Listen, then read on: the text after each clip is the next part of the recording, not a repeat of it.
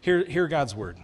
So if there is any encouragement in Christ, any comfort from love, any participation in the Spirit, any affection and sympathy, complete my joy by being of the same mind, having the same love, being in full accord and of one mind. Do nothing from selfish ambition or conceit, but in humility count others more significant than yourselves. Let each of you look not only to his own interests, but also to the interests of others.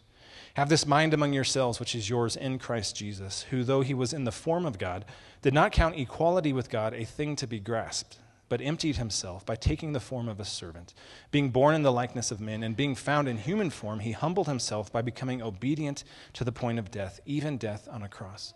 Therefore God has highly exalted him and bestowed on him the name that is above every name, so that at the name of Jesus every knee should bow in heaven and on earth and under the earth, and every tongue confess that Jesus Christ is Lord, to the glory of God the Father. This is God's word. It is true, and it's given out of his love. You may be seated. So this morning we have a special opportunity. We don't have a guest preacher. We have a preacher that is one of our own. He's not a guest, but he is here to bring God's word today. So Michael and Debbie Bannon have been a part of the church for over a year now, right? So that's kind of one of those pandemic relationships that it was hard to develop in the beginning because we were all locked in our rooms and everything. But Michael and Debbie have been serving with World Venture since 1981, and they have done that on 3 different continents. They spent 15 years in Kenya, and then 16 years in Lithuania, and then 6 years in Ireland. And so now they are serving with this ministry, World Venture, by helping recruit and train missionaries to go to the ends of the earth to preach the good news of Jesus and see disciples made in all nations. And so Michael and Debbie have been part of our DCs, and they've been leading with the youth ministry. So all the youth here, I know that I've heard a lot of excited people from the youth DC to hear Michael preach this morning. So we're just grateful for you being able to bring the word today. So let me pray for you, and then we will study God's word. God, we're so grateful for Michael and his love for you, and Debbie and her love for you, and how they've been such a blessing to our church this last year plus. And so I pray that this morning, as he opens your word, that we would all have receptive hearts to hear from you, that you would soften our hearts, that we would leave having a fresh encounter with you and more in love with you than when we came. So just give him peace as he shows us the beauty of your Son. And it's in his name we pray. Amen. Amen. Thank you. Good morning. And as Pastor Colbert said, Debbie and I have been around the world. And our last ministry was in Galway, Ireland, where I co-pastored a multi-ethnic, multinational church of followers of the Lord Jesus Christ. Today, I'd like to open up God's Word and look at a few passages or a few verses from Philippians. So we've been in Acts, we're jumping maybe 20 years ahead or so, and we're reading and we're learning about Paul's message to the Christians in Philippi. I want to give you a brief introduction about what was going on in Philippi. As you looked at Acts, and we're not there yet, but you see that some amazing things happened in Philippi. Paul was in prison, they were singing at night, and the gates opened, and the jailers thought, oh no, everybody's escaped, because normally when the doors open, they want to escape. And Paul was there. They didn't escape. God did some great things there. Another great thing that happened there was that there was a young person who had been possessed. And apparently she had been following Paul for some time, I don't know, days. And it seems like finally Paul just kind of goes, I'm frustrated. And the demon is cast out, and of course people don't like that as well. So incredible miracles happened while they're in Philippi, while Paul is in Philippi. They leave. Paul is writing a letter now, some years later, and he's writing to the believers there. And Philippi was a place that had been originally started, or was a Roman colony. So the people of Philippi were considered Roman citizens. It was also a place where there was a Roman army was there. They were stationed there. So you had a lot of active duty Roman soldiers and a lot of retired vets there, okay? As part of their stipend or retirement, they were given land. So it was a Latin colony within a Greek-speaking world. Very, very different cultures, of course, different languages. Paul is writing to these Christians there. He's writing to them, and he's writing about, some would say, well, the theme of Philippians is joy. That is one theme, but he's writing about some other things. We see that as we look at the beginning of Philippians, verse 1. Paul and Timothy, servants, but also can be translated as slaves of our Lord Jesus Christ, to the saints in Christ Jesus who are at Philippi, with the overseers and deacons. So he immediately puts himself and Timothy as servants, the lowest of low, writing to these Christians there.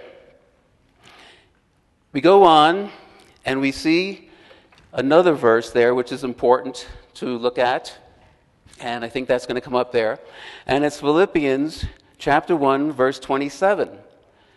And in that verse, he says, talking about living a life worthy of the gospel of Christ, and he wants them to conduct themselves in that way.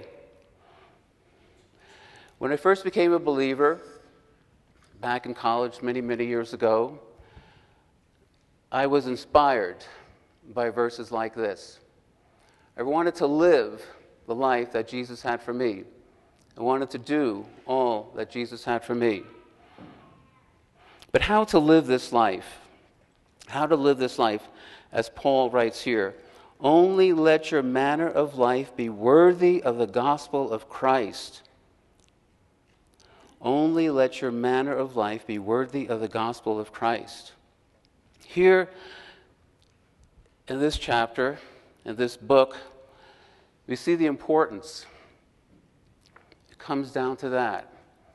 And then Paul, right after that, talks about the verses that were read earlier, chapter 2, verses 1 through 11. Paul really sets the standard high, doesn't he? He puts that bar way up, doesn't he? Living like Christ.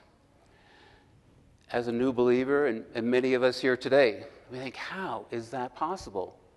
To live this life in a manner worthy of the gospel of Christ.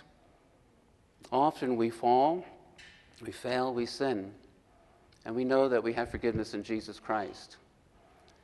And for some of us here, I know in my life, years ago, I thought, surely this is an impossible life to live, living in a manner worthy of the gospel of Christ. Many of us have read chapter 2, verses 1 through 11 over and over again. And we feel like it's this bar, that goal way out there beyond our reach. Perhaps some of us are wanting to give up. We see our own imperfections. We see our own sins, our faults, our deficiencies of life and personality. And we think, surely that is not the life for me. Paul really sets the bar high with Jesus, doesn't he, in those first few verses of chapter 2. And then we look at Paul's life. I just want to read, and I think that's going to come up there in 2 Corinthians, chapter 11, verses 24 to 28. And that's an incredible view or picture of Paul's life. Let me just read a few of those verses there. So, okay. In verse 24, 5 times I received at the hands of the Jews the 40 lashes less one. 3 times I was beaten with rods. Once I was stoned. 3 times I was shipwrecked. A night and a day I was adrift at sea, on frequent journeys, and danger from rivers, danger from robbers, danger from my own people, danger from Gentiles, danger in the city, danger in the wilderness, danger at sea, danger from false brothers, and toil and hardship through many a sleepless night, in hunger and thirst, often without food, in cold and exposure. And apart from other things, there is the daily pressure on me of my anxiety for all the churches. That's an amazing resume, isn't it? And I think, and perhaps maybe some of you here think, this Christ-like life, living in a manner worthy of Christ, it is not for me. I thought living the Christ-like life was for the few. The men and women that we read books about. The men and women who write the books, right? Perhaps I should settle for less. Perhaps my dreams were like a man with heart problems who is sitting in his couch watching the swimming Olympics. Doesn't know how to swim. Really couldn't swim one length of a pool, let alone an Olympic pool. But he becomes inspired by what he sees. And he tells his wife, I'm going to train for those next Olympics in 4 years. He seems to be out of touch to us, doesn't he? And perhaps I was out of touch. To think that I could live a life worthy of the gospel of Christ. With my history, with my background, with all that was part of me, my weaknesses, my sins, the deficiency of my personality, the things that I don't like about myself, let alone what other people don't like about me. How could I live this life? Well, we know that the Christian life is a commitment, don't we? It's a mindset. It's an attitude. Prayer, fellowship, Scripture, service. Service in our Lord Jesus Christ. The athlete has to train and train and train in order to be the best. However, in the Christian life, if you name Jesus as Lord and Savior, if He's your Redeemer, if He is the one who has forgiven your sin, this life, this living a life in a manner worthy of the gospel of Christ is possible. It is possible.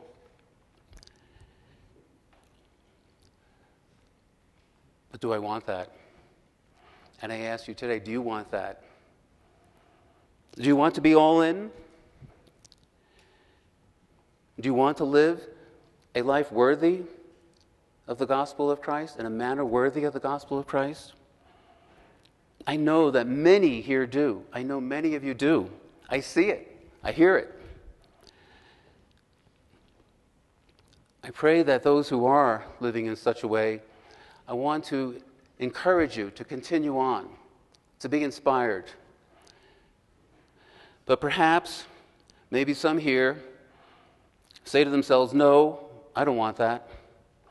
Maybe some will say, maybe. Maybe some will say, I don't know if that's what I want. I ask you today, what do you want? What do you want in your life? Do you want to live a life worthy, in a manner worthy of the gospel of Christ? Well, Paul certainly was all in, wasn't he? And he certainly wanted to live a life in a manner worthy of the gospel of Christ. We read that in Philippians chapter 3, verses 12 to 16. I don't know if I put that in there. But I'd just like to read chapter 3 of Philippians, verses 12 through 16. Not that I have already obtained this or am already perfect, but I press on to make it my own, because Christ Jesus has made me His own. Brothers, I do not consider that I have made it my own, but one thing I do, forgetting what lies behind and straining forward to what lies ahead. I press on toward the goal for the prize of the upward call of God in Christ Jesus. And he continues on and says, let those of us who are mature think this way. And if in anything you think otherwise, God will reveal that also to you. Well, as Paul sought Christ-likeness, as he pressed on, one of his prayers was that he would get to Rome. A letter that was probably written around 57 AD, letter to the Romans. Paul writes to the Roman Christians there. We see in Romans chapter 1, verse 10.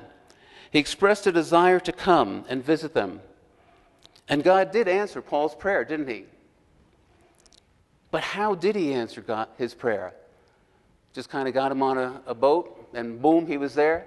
No. First of all, there's a riot in Jerusalem. Paul is taken into protective custody. That morphs into arrest. There are accusations. There's death threats. There's an assassination plot. He appeals to the emperor, and then there's a shipwreck. But finally, he's in Rome, and he's in chains. God has answered his prayer. Wow, that's exciting. Did Paul, when he prayed that prayer, know how God was going to answer his prayer? No, I don't think he did. And many of us, when we first came to faith in Jesus, we prayed a prayer, didn't we? And perhaps the journey that the Lord has brought us through is a little bit more difficult than we realized at the time. Do I want this life of Christ-likeness? Do I want this? What's your answer? Is it no? Is it maybe? Is it yes? I pray it is yes. That your answer is yes. A life worthy of the gospel of Christ. Well, Paul has set that bar high, hasn't he? It's quite high there. And we may think that is not for me. But let's look at the lives of two men that I would say Paul uses as an illustration. Two men that were living this life. A good illustration. He's talking about Timothy and Epaphroditus. Interesting that they come right after, this illustration comes right after the verses that we read earlier. Philippians chapter 2, 1 to 11. And there's a little bit of a few words that Paul says about grumbling and disputing. It's interesting that that's in there. Seems that the Philippian Christians had a little bit of problem with that, grumbling and disputing about what was going on at their church. Well, Paul brings up Timothy. Okay, two very different men, as I said, in very different circumstances, with very different talents and gifts. Now he says here, let's look at here, verse 19, I hope in the Lord Jesus to send Timothy to you soon, so that I too may be cheered by the news of you. He wants to send Timothy.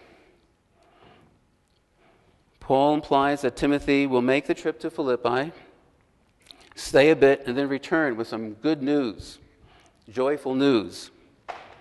News that they are striving on as one for the gospel. News that they are serving one another and putting the interest of others first before their own. A trip that at their time and their days would take weeks. Now, why Timothy? Let's continue on here. For I have no one like him who will be genuinely concerned for your welfare. Genuinely concerned for your welfare. Timothy understands what it means to be united in spirit with the believers, with other believers. He puts the interest of Christ first and the interest of others first. He has proven himself to the Philippians, to the Christians there in Philippi. He has a genuine concern, it says. He has served them in Jesus as he sought to live a life in the manner worthy of the gospel of Christ. This word concerned here that we see in verse 20, the translations that we see in English really don't give it the full impact. It could mean worries. It can mean anxiety. It can mean being anxious. the Philippians would associate the word with that same inner stress over present and possible problems. Concern, take an interest, are too mild in the translations. Paul in 2 Corinthians, and I just read that, expresses that same anxiousness and or worry. He says, the daily pressure of my anxiety for all the churches. Now, Paul did write Romans 8:38 and 39, right? That nothing can separate us from the love of God. Paul also in Philippians 4:6 says, do not be anxious about anything. However, he was aware of the weaknesses of those who had professed faith. He was aware of the conflict they were in, the distractions, the persecution, this momentary affliction that we find ourselves in. Paul was anxious or deeply experiencing the inner stress and turmoil concerning their faith.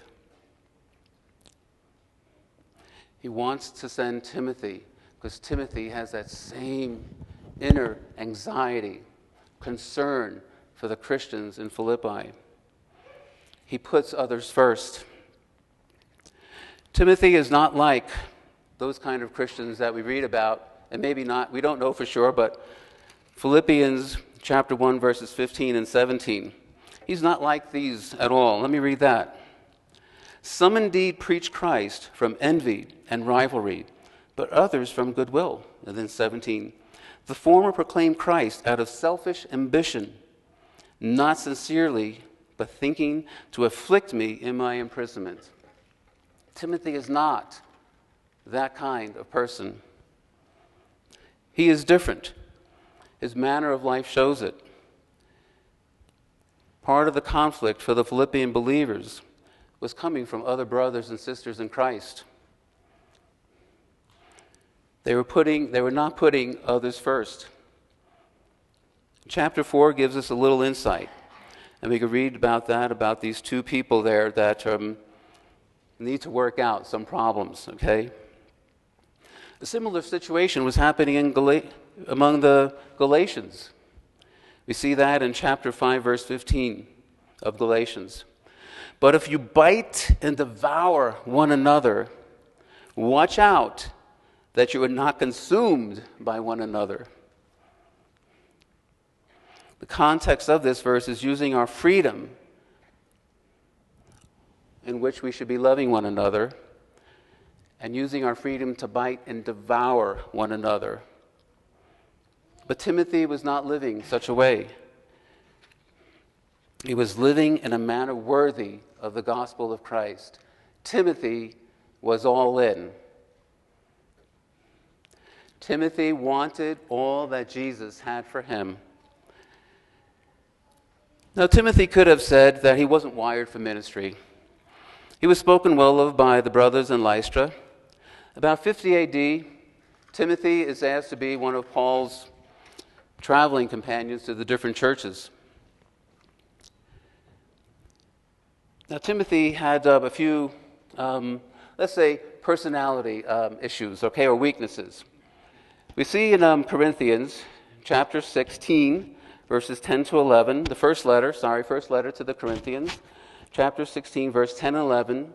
It says, if Timothy comes, see to it that he has nothing to fear while he is with you. For he is carrying on the work of the Lord just as I am.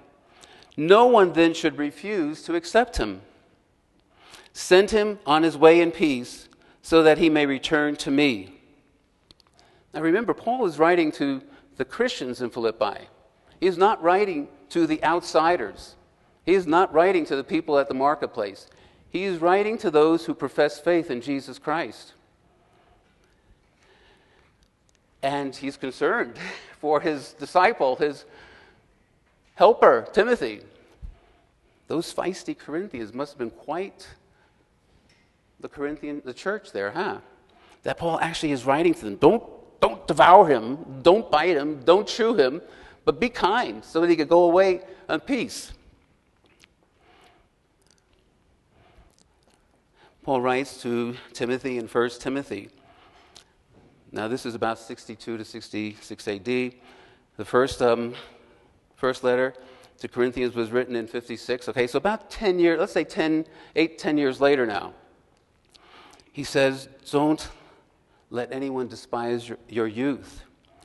More than 10 years serving with Paul, he is still considered young and seems to be looked down by some of the believers. And Paul says, Timothy, be strong. Don't let them look down on you. Timothy seemed to have some stomach problems as well, didn't he? 1 Timothy 5:23, Paul writes, no longer drink only water, but use a little wine for the sake of your stomach and your frequent ailments.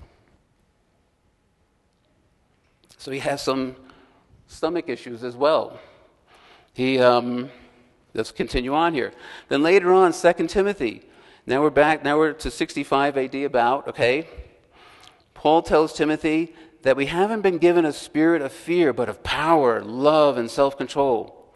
After years of service at Paul's side, Timothy still needs to be reminded that God's Holy Spirit instills love and power, but not timidity. By the grace of the Holy Spirit, Timothy had found power to push back against his timidity, against his fears, the many struggles that he encountered in his life and in the church. Put aside those fears and weaknesses. Care more about Jesus and the gospel of Jesus, and therefore Jesus' people. Timothy, an example of what it means to put Christ first, was Paul's right-hand man, putting Christ first in Paul's imprisonment, not serving out of envy or rivalry or selfish ambition, being there with Paul when others would have been ashamed, afraid, embarrassed to be associated with such a one, being by Paul's side when Paul's judicial fate would have been decided. Paul, uncertain of what the next day, of what the days would bring, wants Timothy right there with him. Wouldn't it be so good to have a brother or sister in the Lord like Timothy? I want to be a Timothy. Do you want to be a Timothy or Timothea? I sure would like to have that. And by God's grace, I would like to be that. Timothy, the beloved son, would follow his spiritual father even to prison someday, the servant of Christ. And we see that in Hebrews chapter 13, verses 23. Surely Timothy lived life in a manner worthy of the gospel of Christ. And then there's Epaphroditus. When Epaphroditus arrives in Rome, it's like the whole Philippian church arrives. However, he either came sick or he, shortly after his arrival, became deathly sick. The Philippians had heard about it and then gotten word back to Paul. Now, you have to think, weeks have transpired here. It appears that they don't know the outcome. Is Epaphroditus, is he alive? Is he dead? Paul writes this letter to the believers in Philippi, and he will also send Epaphroditus with a letter. Perhaps Paul felt that Epaphroditus would help heal the divisions better. The divisions that we read about here in this epistle here, with this letter. Perhaps they would hear the message better from a person who was willing to die for the gospel of Jesus Christ. They will hopefully want to hear from one of their own. Maybe to some this was a small act. However, an example of living a life worthy of the gospel of Christ that had eternal repercussions. Epaphroditus is just a messenger. He's just bringing some news. He's just bringing some money, some gifts to Paul. He's a messenger for the Christians in Philippi. To some, it might appear like, a small act, nothing. Anybody could do that.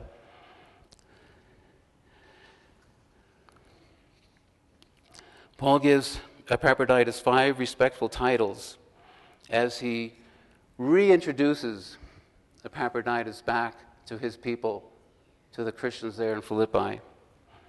3 as they relate to Paul, and 2 as they relate to the believers in Philippi. Now, Epaphroditus means one who's dedicated to Epaphroditus, the goddess. But now, here's a man dedicated not to the Greek goddess of love, but to the God who is love.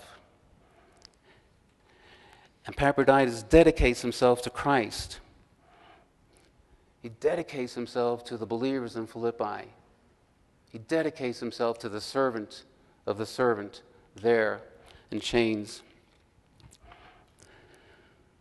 Paul reintroduces himself. Paul, who's a former Pharisee, a Jew of Jews, elevates Epaphroditus to brother. So he's putting him in that same level. He's a brother. And then he says he's a fellow worker. He works side by side with Paul.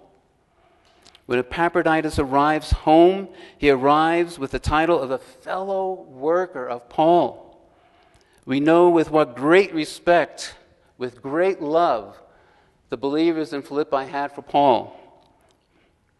Paul is wanting them to give that same love, that same respect to Epaphroditus. He's wanting the believers in Philippi to listen to him. For he's my brother. He's my fellow worker. And then Paul says he's a fellow soldier. And I had already mentioned that there was a lot of Roman soldiers there, retired and active. He says he's a fellow soldier. He fought side by side with Paul in the great spiritual conflict that we read about in chapter 1, verses 17 and then 27 to 30. For those active and former Roman soldiers in this church that prided themselves in being Latin, living in a Rome away from Rome, Roman citizens, these soldiers that were willing to give up their lives for the empire, for the emperor, Caesar, these soldiers that were willing to give up their lives, Paul now reintroduces Epaphroditus as a fellow spiritual soldier, willing to give up his life, for the true king, one who fought alongside Paul, who fights the fight of faith in Jesus. And then there's 2 titles as related to the Philippians. He's a messenger and a minister. The word minister was used for political dignitaries, angels or priests who served in the temple.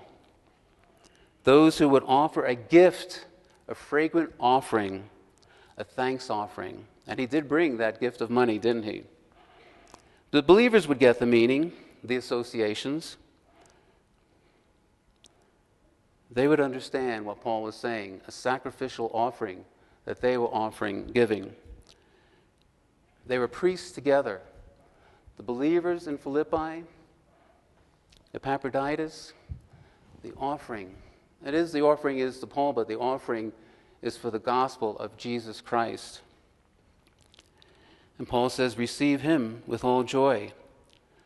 From Paul's perspective, there was only one cause. There was only cause for complete and all joy upon Epaphroditus' arrival. From Paul's perspective, there is only cause for complete and all joy upon his arrival. And Paul says, I want you to honor men, I want you to honor women who are willing to put their lives on the line for the gospel of Jesus Christ. Women and men who are willing to give up their own dreams, their own hopes, their own desires, their own agendas, their own comforts, perhaps their own lives, to to serve the believers in our Lord Jesus Christ. Two men who are victorious soldiers in Jesus, who give their all for the gospel of Jesus Christ. Two men, three men, really, Paul, living in a manner worthy of the gospel of Christ. One putting aside his inherent weaknesses, stomach issues, shy, timid, however you want to say it, putting aside their inner and outer turmoil. Oh, I'm too young, no one's going to listen to me. But they put that aside and they serve Jesus Christ. They serve the brethren. They serve the followers of our Lord Jesus Christ. One who almost died to bring the gift, the offering, the sacrificial offering. And then Paul read about it, stoned, left for dead. They left him for dead out there. Beaten, imprisoned. The health issues that Paul must have at this point in life, I can't imagine, after all that he's gone through. And then there's Timothy with his health issues. And then there's Epaphroditus just recovering. It must have been an interesting thing to see. These three men caring for one another, all having some sort of a health issue or weaknesses, but yet they are joyful. And Paul keeps on telling us that here in this letter, be joyful, be joyful. He definitely is speaking from experience, isn't he? Serving one another, uplifting one another, praying for one another. Their lives were the true offering, weren't they? Timothy and Epaphroditus willing to be associated with Paul and to not be ashamed in his imprisonment. You know, this time the earthquake didn't open the doors. And this time we don't hear about any, miraculous things. He's just there in prison. And perhaps the Christians in Philippi were thinking, is this really the gospel? Is this really the truth? Look at Paul. Man, his life seems to be falling apart. He's not being released. Paul wants to assure them. He wants to assure them that the Lord is at work. Well, we have these two men who want to be with Paul, to be next to Paul, to serve Paul, to minister to Paul, to be servants to slaves of Paul, the slave of Jesus Christ, and they want to be slaves to the slave. When others sought to make life difficult and miserable for Paul, these men were not afraid to suffer with him in his humiliation. We need men and women like this today, who are willing with all joy, to share in the lives of brothers and sisters in Christ, who are willing to be all in. And by that I mean serving fellow believers in Jesus Christ. Are you all in? Are you all in? Do you want to be all in? Serve the believers in our Lord Jesus Christ. Epaphroditus didn't know what eternal repercussions his small service would bring, did he? Just bringing some gift. But yet we have this letter, Philippians, today, because it was just some communication, let's throw that word out. It was communication between the believers and Paul. Epaphroditus, Timothy. I think today of men and women of our Lord Jesus who are not writing the books. They're not going to have Epaphroditus. I've never seen the Saint Epaphroditus Church. Men and women who are not going to have cities named after them. But like hundreds and thousands who have gone before, were willing to do the small thing, but in the eyes of our God, having eternal repercussions. Men and women to be servants to the servants of our Lord Jesus Christ. Men and women who are going to serve the young, going to serve the weak. With humility, they put other believers first. men and women who are going to serve. We need men and women like that in this church, don't we? Who are going to serve others. Serving others.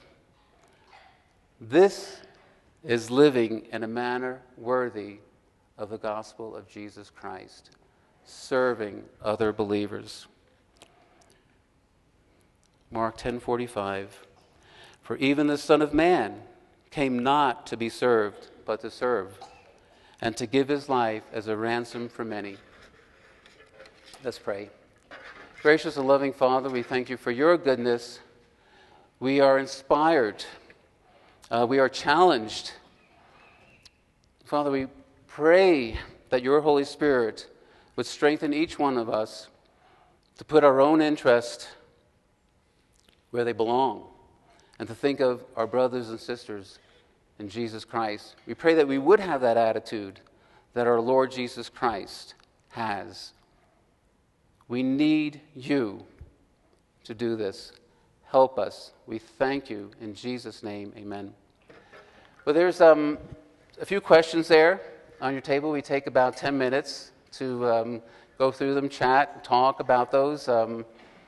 They're just questions to get your thinking, hopefully your thinking, and just to think about what we've just looked at. Ask yourselves how you can apply the words of God, the words of Scripture to your lives, okay? There are the questions right there.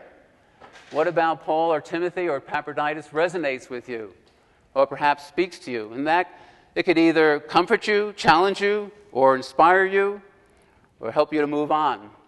What may keep some Christians living a life worthy of the gospel of Christ? Do I want to live in a manner worthy of the gospel?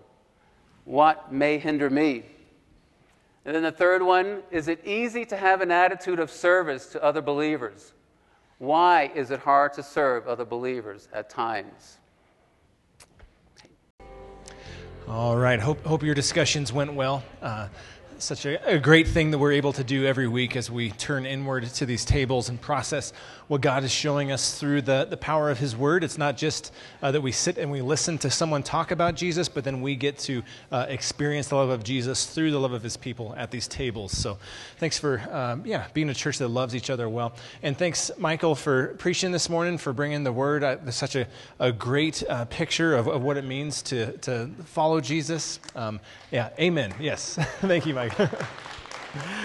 I think listening, you can tell that you have spent a lot of time saturated in the Scripture, all the different passages that were brought in and different places to draw from. I think one of our values as a church is we want to be a place that is Scripture saturated, which means that the Word of Christ would dwell in us richly, that it would permeate all we think, say, and do. And I think a lifetime of faithfulness from you, Michael, has been a good example of that today. So, so this message was very challenging, right? You look at the examples of Paul and Timothy and Epaphroditus, and you think, like Michael has asked us, like, is that a life that we're able to do? Can we really live a life worthy of the gospel? If you set the bar that high with saying I live an example that is worthy of pointing people to Jesus, that's a challenging question for all of us. And then I love this, bring it down to the simple thing of you live a life worthy of the gospel by emulating the one who embodied the gospel, Jesus, when he came to serve us. And when we do simple things of serving one another, that is a way that we can embody and live out this call to have a life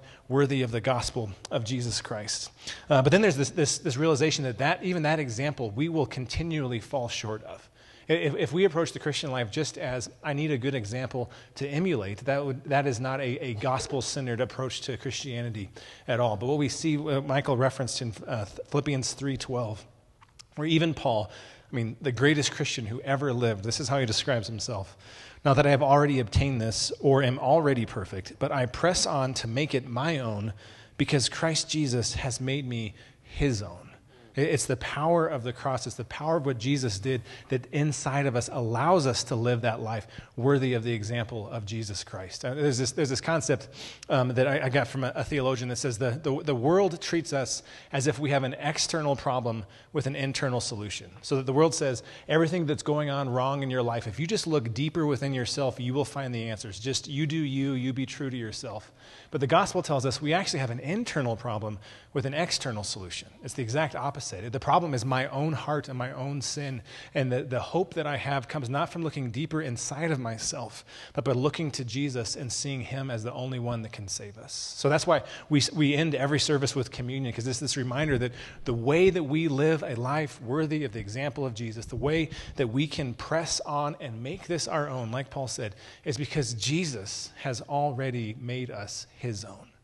And so we come to the table now. We have the communion tables on both sides up here. And what this sacrament that we embrace every week, is a reminder of the way that Jesus made us his own. That he was willing to serve us to the extent that he laid down his life for our sins. Okay, and it's also not just that Jesus died in our place, but also that he lived in our place. So when you take the cracker representing Jesus' body that was broken for you, it's a reminder that in all the ways that we stumble and all the ways that we fail, Jesus already lived those perfectly. He obeyed in every way that we have failed to obey. And then when you take the juice as a reminder of Jesus' blood shed for you, it's a picture of the fact that in all those shortcomings and those failures, the penalty that we have earned has been washed away by the blood of Jesus, because his death has atoned or paid the penalty for the punishment that we deserve. And so if you are a follower of Christ, we invite you to come to the table in these next two songs. We respond to what God has shown us through his word preached today by living it out throughout the week, but also by reminding ourselves that the only way we can have that power is because Jesus Christ has already made us his own. So if you will stand with me as I pray, and we will go to this time of worship and communion. Heavenly Father, we're so grateful for your word that was preached today. We're grateful for the way that Paul and Timothy and Epaphroditus have modeled for us what a life worthy of the call of the gospel is. This humble posture of service that we see not even in their examples as much as we see in the way that you came to earth to die for us, to serve us as our Savior. And so as we come to the table, as we take these elements, may they nourish our souls. May they remind us that you have made us your own by the death and resurrection of Jesus. And it's in his powerful name we pray. Amen.